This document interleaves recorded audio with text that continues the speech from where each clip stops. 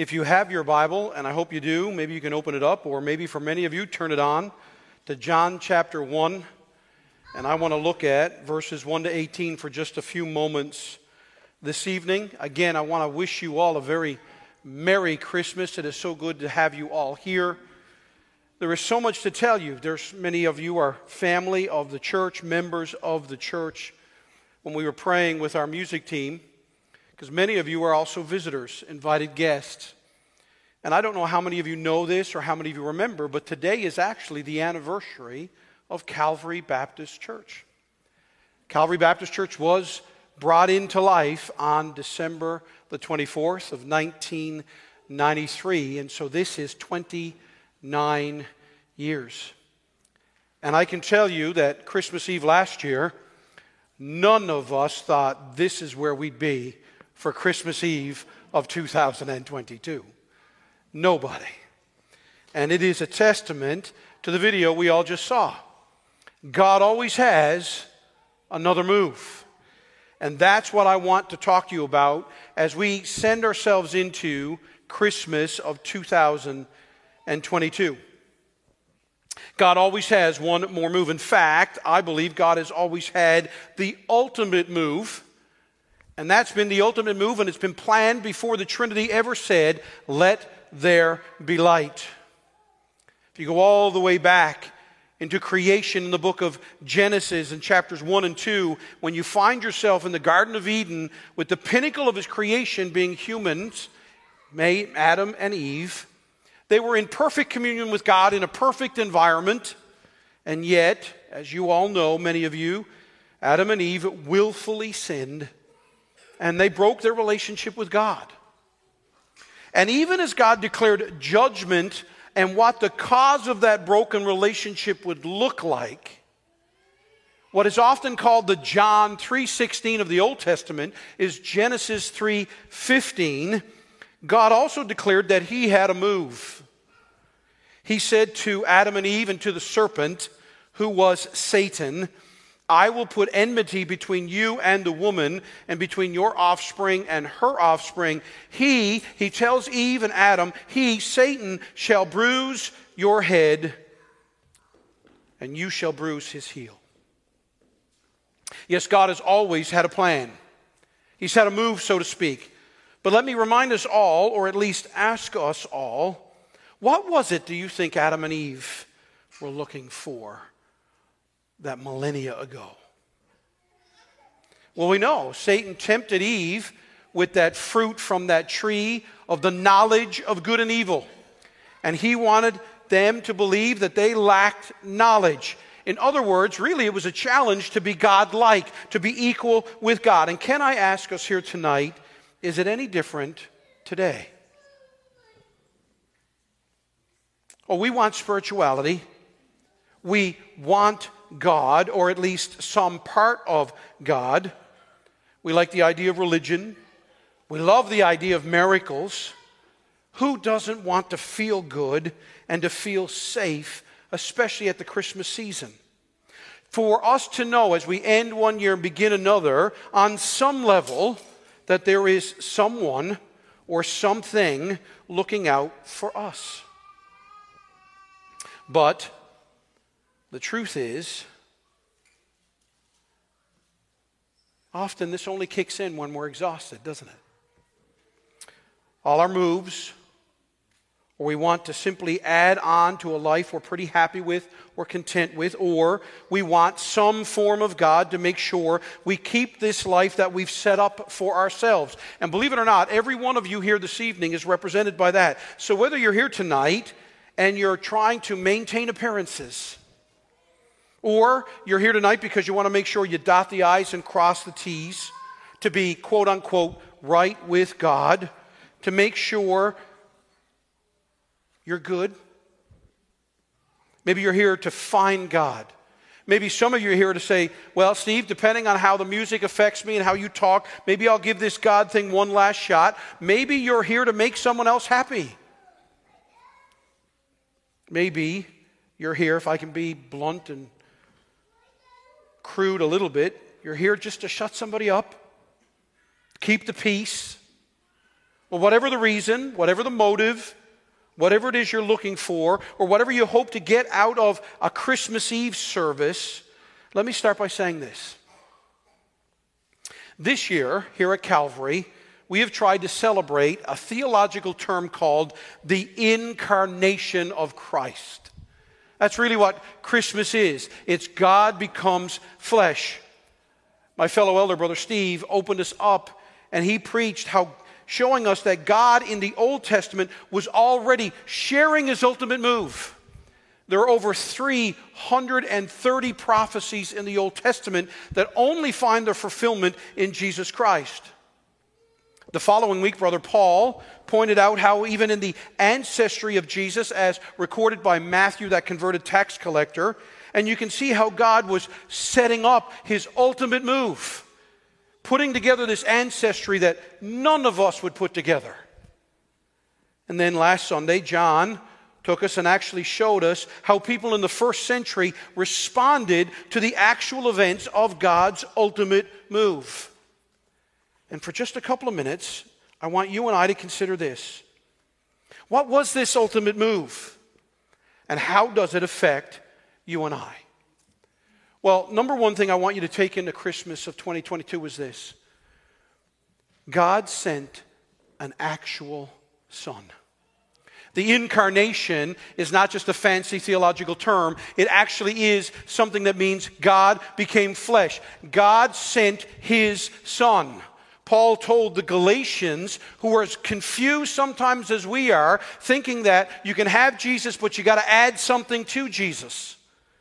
And so he says, but when the fullness of time had come, God sent forth his Son. Now, if he had stopped there, I think we'd still be fuzzy on what it means for Jesus to be fully God and fully man. But he continues and he says, born of woman, born under the law. In other words, he came into a Jewish family underneath Jewish law. Why did he do all that? To redeem those who were under the law, that's every one of us, so that we might receive adoption as sons and daughters.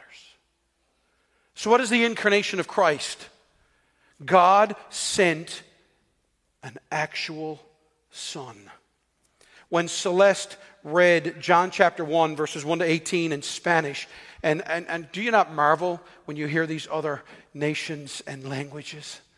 I do. Every time I hear someone speak in another language, I imagine and dream about what it's going to be like in heaven when every kindred and tribe and tongue and nation will come together and we'll understand each other.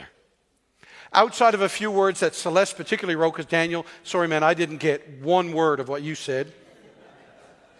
But the only Spanish word that I got outside of testimonies was adios. I heard that one there at the very end.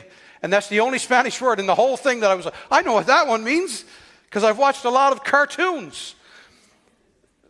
But here it is, John, as often, this is the gospel in 1 to 18, that we don't turn too much at Christmas time. But as David Meade says, he believes John chapter 1, verses 1 to 18 might be the Christmas passage par excellence. John is describing in his introduction that there is something more. Jesus is God in the flesh. In the beginning was the Word, and the Word was with God, and the Word was God. So he actually wants us to know, why did Jesus come? It wasn't just that God became flesh. God became flesh for a reason. Notice, to communicate with us. In the beginning was the Word, and the Word was with God, and the Word was God. Notice how much John references Jesus as the Word. And then he proceeds to reference Jesus communicating with various peoples. I'm preaching the Gospel of John, Calvary. You know this. I can't wait. In January, I start the high priestly prayer of Christ in John 17. But what have I titled my whole series in John? It's called Conversations with Christ. It's communicating with Christ. Whether it's calling his disciples in chapter 1 and 2 and 3, or speaking with the woman at the well in John 4, talking to the man paralyzed in John 5, or the man born blind in John chapter 9. Can any of us forget the mourning he did with Mary and Martha at the death of Lazarus, when he wept before that grave. The whole time Jesus is communicating with us. Jesus is identifying with us. He is showing us value. He's calling us to see how he knows how we feel. And he offers himself as the means to overcome that. Because every one of us is wrapped up in a world. Coming out of COVID, this is the first kind of normal Christmas we've had. And even this is going to have an asterisk because it's a season still with COVID. It's now with strep throat and influenza and RSV and everything else. And never before, I don't think in my lifetime have we ever been faced with just how frail we are as human beings. And I haven't even gotten into all of the other stuff that we're dealing with. Inflation, war, famine, climate, disease. God wants us to realize Christmas is when he sent his actual Son to communicate with us. For Christians, by the way, we need to make sure that we're not still trying to make moves. You see, if you're here tonight and you're like, I don't know if I'm a Christian, Steve. I'm here to keep somebody happy. I'm here out of curiosity. I'm here kind of just to do my token Christmassy thing. But many of you here tonight would claim to be Christians. And yet it's amazing to me how we can come to Jesus Christ, ask Jesus Christ to save us, to forgive us of our sin, and then think, now it's on me to maintain it. And so many of us do this. And we need to make sure that we're not like the man in the painting, across from Satan, holding our head in our hands thinking, I'm out of moves. No. It's even worse when we can feel defeated as Christians, and I've known that feeling even this week. Sometimes we can feel like Satan has won, that the world has won, that it's not worth it, or the same old, and we're just clinging to it. But then I want you to think about another New Testament passage when it comes to the incarnation of Christ, and that's Titus.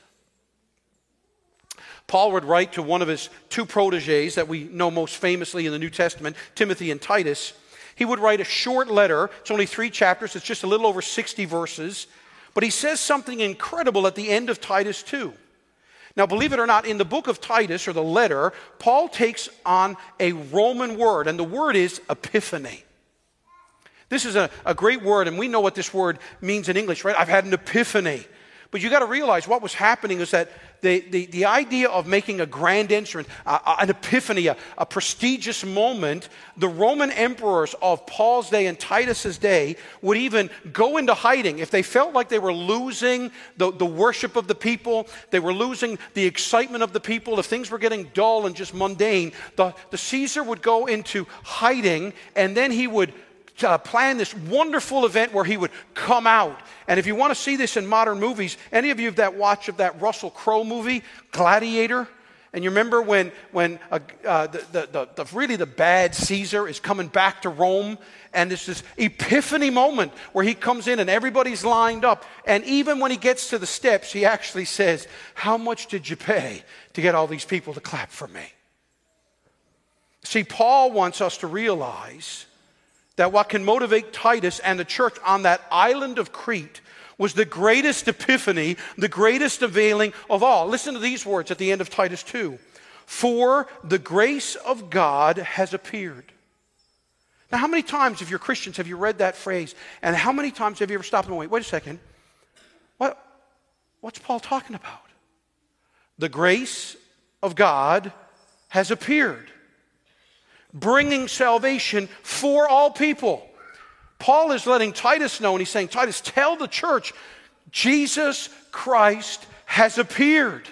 Grace is a person. It's not a thing. It's not a force. Grace is a person. The grace of God, Son of God, Jesus has appeared. And what does this do? Look at it. Training us to renounce ungodliness and worldly passions and to live self-controlled, upright, and godly lives in the present age. Now, why would you do that? Waiting for our blessed hope. Now, what's that? The appearing, look at this, of the glory of our great God and Savior Jesus Christ, who gave himself for us to redeem us all from lawlessness and to purify for himself a people of his own possession who are zealous for good works. So, God sent an actual Son. Secondly, God has given life-changing grace. And that's a person, Jesus Christ. This is what John is talking about back in John chapter 1. Look at verse 10. He, Christ, was in the world, and the world was made through him. Jesus made the world, yet the world did not know him. The scariest thing of all, we sang Away in a Manger. O little town of Bethlehem. He came unto his own, and his own people did not receive him.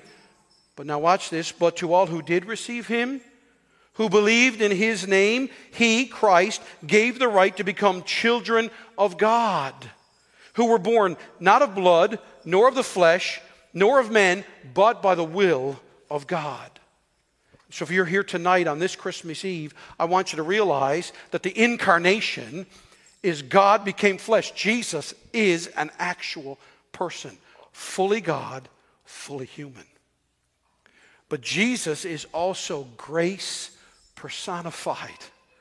It is only through him that you will ever experience the power to have your life transformed. You're never going to turn your life around. You're never going to pick yourself up by your bootstraps. You're never going to clean yourself off, reinvent yourself. Trust me, guys, I've tried it. It's all empty. But I want you to realize one last thing. God offers a grace-giving Son. Jesus is the Messiah, Savior, and Lord. In probably one of the greatest transcript sermons we have in the entire Bible, it's the book of Hebrews. Hebrews is actually a transcript of a sermon.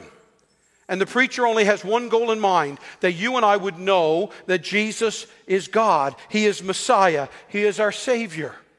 He lays out a sermon like this. He's better than the angels, so you can trust and listen to him with your lives, and you can make sense of your life. Jesus proves that God loves and gives honor. So if you are in a crazy, mixed up world like we live in today, you're wondering, do I have value? Do I have purpose? It is in Jesus Christ that humanity finds its value and its purpose. So if you find your value in Christ, if you find your purpose in Christ, you know what that means? You can rest. The reality is every one of us, me included, struggles with depression, anxiety, worry, fear. It's not that you're just going to turn that off. But the incarnation of Jesus Christ means you know where you can go with your weaknesses. That's why Philippians, Paul says, cast all your cares upon him. Be anxious for nothing. Right? Rather, we can run to Jesus, who is fully human while being fully God. Hebrews chapter 4, we have a great high priest who is not unfamiliar with our struggles. So we can go to him and we can talk to him. I can tell you, I've had this happen to me now a couple of times. I once did the prayer at the Confederation building a number of years ago where they commemorate those that were injured or died. And so they have a service for workman's comp, and they gather people there in the lobby of the Confederation Center.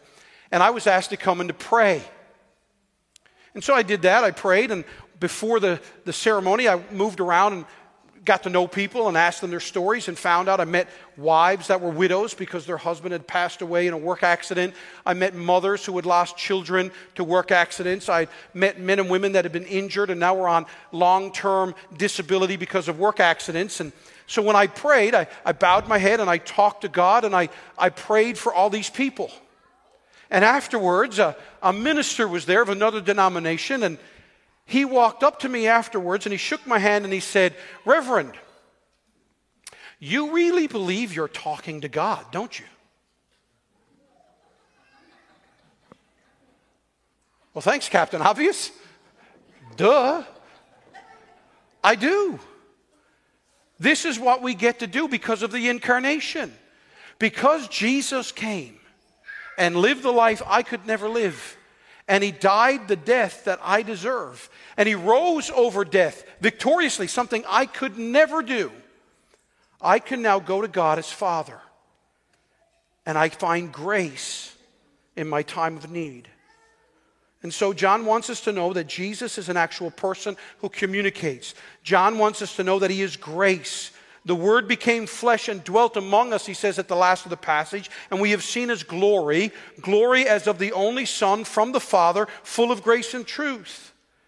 He wants us to know that Jesus is not just a Savior, he's the Savior. He's not our Messiah, he's our Messiah. He is the Lord. Jesus is our view, our access to God as Father. Jesus is the doorway to being empowered and indwelled by the Spirit of God. So let me ask you just a couple of questions and then I'm done. At the risk of being rude, why are you here? How are you doing? I mean it, honestly. How are you doing? Every one of you that I look at, and all of you that have tuned in online, every one of us has a story. This Christmas of 2022, if I asked you, what do you believe is the meaning of life? Why are you here? What would you say you believe? What would you say is your existence? What are you living for? What do you think happens when you come to die? Do you feel like you're out of moves? Are you going through the motions? I fear that too many of us, even in our own church here, are tempted to be simply religious. Are you trying to hang on, trying to make sense of Christmas? Then I just want you to remember this. One, you can never be at any stage or circumstance in life where God doesn't have another move. Satan never can say, checkmate, if you will turn to God. He'll always give you another move. And number two, you will never outmove God. You also will never checkmate God. You will never checkmate God with your religion or your good works or your church or your stuff. The last move is always God. So this Christmas, I'm begging of you, will you simply say, oh God, make the move in my life that you want to make? Or are you going to try and end this year and head into 2023 and think that you're going to outmove God, only to discover you can't? Young people, let me tell you, for all of what we have in the woke and social justice and all of the things that we're dealing with, the one thing that you should all have figured out by now, you can't create a better God. You'll never create a better gospel. In fact, you'll never create a better Christmas. So I'm asking us all here tonight, admit, the greatest gift you can give yourself this Christmas is admit, I've got no more moves. And then confess. Confess to God, I need to stop making moves. And then accept the perfect move of all time. The person of Jesus. Grace in the person of Jesus. A Savior who is Christ the Lord, Jesus. This is the incarnation. Ladies and gentlemen, into our curse, into our pain, into your distress and our misery, into our depravity, into our sin, enters the incarnate God, Jesus Christ, to make all things new. And that's what makes for a holy, holy night. Wayne Grudem says, the virgin birth of Christ is an unmistakable reminder that salvation can never come through human effort, but must be the work of God himself. Life, peace, joy, calm, safety, value, identity, hope, promise.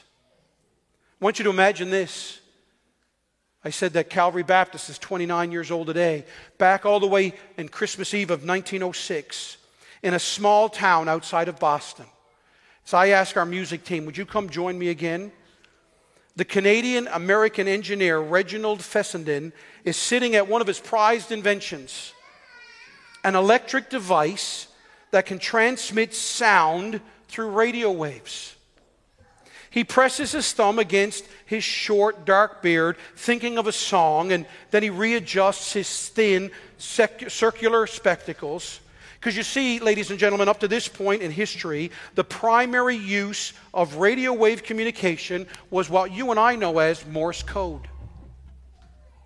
The language of monotonous or monotone pulses. And for several years, Reginald had been employed by various companies to develop this new radio technology, including working directly with Thomas Edison at his laboratory in New Jersey. And although this man, Reginald looked up to Edison, Reginald was his own kind of genius. And it was on this frozen night in December 24th of 1906, that Reginald decides to try something that no one has ever done before. You ready for this? A radio broadcast of live music. Nearby, his Bible is opened up to the Gospel of Luke. And Reginald looks at it and sees the words, "Glory to God in the highest, and on earth, peace, goodwill toward men." Then he picks up his violin, leans towards the transmitter, and begins to play a song. The melody of, are you ready for this? "O Holy Night." It stirs the ear, resounding in his ears and the ears of those many, many miles away. For those who were listening, hearing live music broadcast for the very first time in human existence, it was as if the heavens had filled with angels once more. You see, like the ancient shepherds in the field, like first-time radio listeners in 1906, and for you and I on Christmas Eve of 2022, the Christmas anthem of A Holy Night arrives in similar fashion. Suddenly, splendidly. The glory of God requires no prelude and no pre-show. A song that arrived on Christmas night divine, the night when Christ was born. So Calvary and visitors, hope has a name. Joy has a name. Peace has a name. Purpose has a name. Life has a name. Holiness has a name. Mission has a name. Righteousness has a name. Redemption has a name. Salvation has a name. And his name is called Jesus. I want you to remember, the early Christians did not say in dismay, "Look what the world has come to." But in delight they said, "Look what has come to the world." Scotty Smith reminds us, the night Jesus was born was so holy, but it wasn't silent and calm or bright. Jesus came into our loud, restless, dark world to save us from our sins and to make all things new. So, on this Christmas Eve, let us adore him. Indeed, God incarnate majesty in a manger. Church, friends, the incarnation, Christmas, is an invitation to know God by coming to and seeing Jesus Christ.